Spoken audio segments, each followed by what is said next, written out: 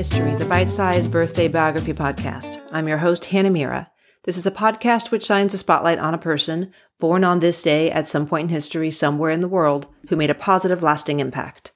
Today, November 27th, we're going to celebrate the birth and life of Dr. Faye Del Mundo, whose accomplishments are too many to list in the intro. She was born on this day in 1911. So I'm going to need a minute here to list all of Dr. Faye Del Mundo's accomplishments. She was the founder of the first pediatric hospital in the Philippines, the first female national scientist of the Philippines, the first female president of the Philippine Pediatric Society, the, oddly, first Asian to be elected president of the Philippine Medical Association, and the first Asian to be made president of the Medical Women's International Association. Feeling unaccomplished yet? She also might be the first woman and the first Asian who attended Harvard Medical School, but there are conflicting thoughts on if she was there as a student or in some other role, as she was already an MD. But that aside, she basically gender integrated the entire Filipino medical community single-handedly, so she definitely deserves to be talked about today. Faye was one of 8 kids born in Manila to a prominent lawyer and his wife. Sadly, 4 of Faye's siblings died before they hit 12. 3 died as babies, and one sister, Elisa, died of appendicitis at 11, or possibly peritonitis at 7, different sources. But she had wanted to become a doctor, and she even had a little notebook where she kept her notes on medical texts that she was reading, and when she died, Faye took up the notebook and the calling. Faye completed her MD at the UP College of Medicine, graduating valedictorian in 1933 and passing her boards with the 3rd highest score in the entire class. Her internship work during med school with rural and impoverished communities solidified her commitment to helping children from impoverished backgrounds. It also pushed her to question the standard course of treatment for virtually any pediatric ailments. Medicine back then basically was given to them to induce vomiting and diarrhea, which made any symptoms that the kid had worse or even killed them. And she refused to believe that every ailment at the time was worms. Most doctors, when they saw a kid with like a stomach ache or any ailment, would be like, oh, it's worms. Here's something to make them puke, which would make them dehydrated and usually kill them. She thought that there had to be more complex issues going on with GI complaints. And she used testing, blood work, even though it had to be sent very far away to the closest lab. And she introduced the BRAT diet, banana, rice, apple, and tea, to prevent dehydration due to diarrhea. Faye made incubators out of bamboo, and she created a cloth-suspended scale for weighing babies.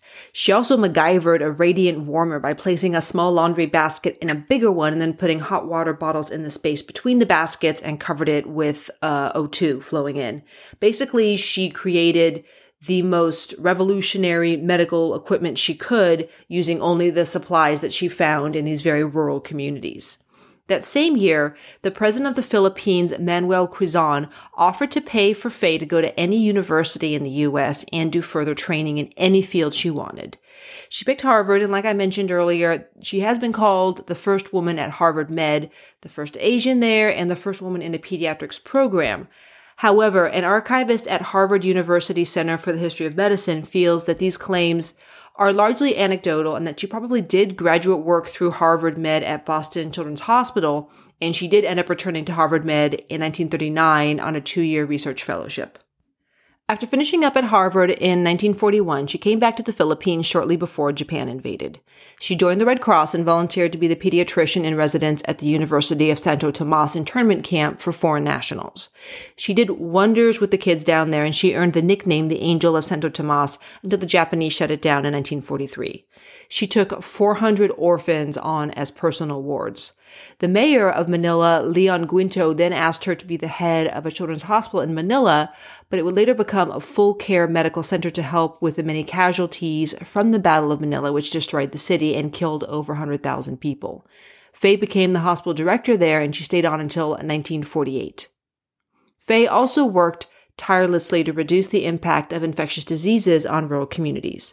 She focused on 3 of the most common childhood ailments in the Philippines at that time: measles, polio, and dengue fever. Dengue fever is a mosquito-borne virus that is found in tropical regions, and it causes everything from fever, vomiting, and rashes to death, especially for little ones with immature immune systems.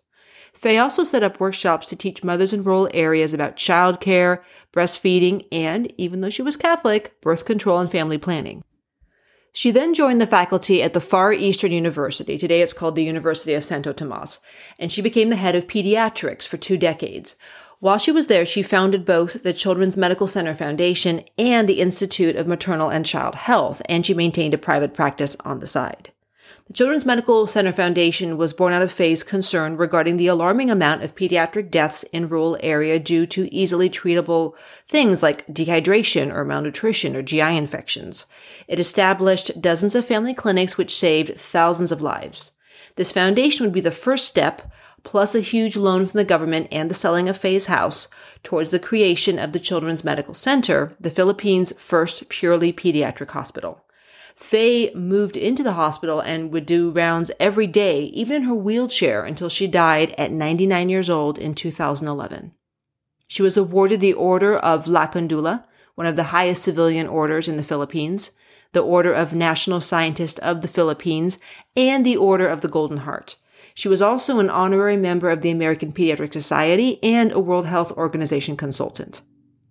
My sources today were Wikipedia, the Center for the History of Medicine at Count Way Library, and Amazing Women in History. Thank you so much for joining me for our birthday celebration of Dr. Faye Del Mundo. Please join me December 2nd when we celebrate the birth and life of the first and only Indian World War I flying ace, Indra Lalroy. See you then.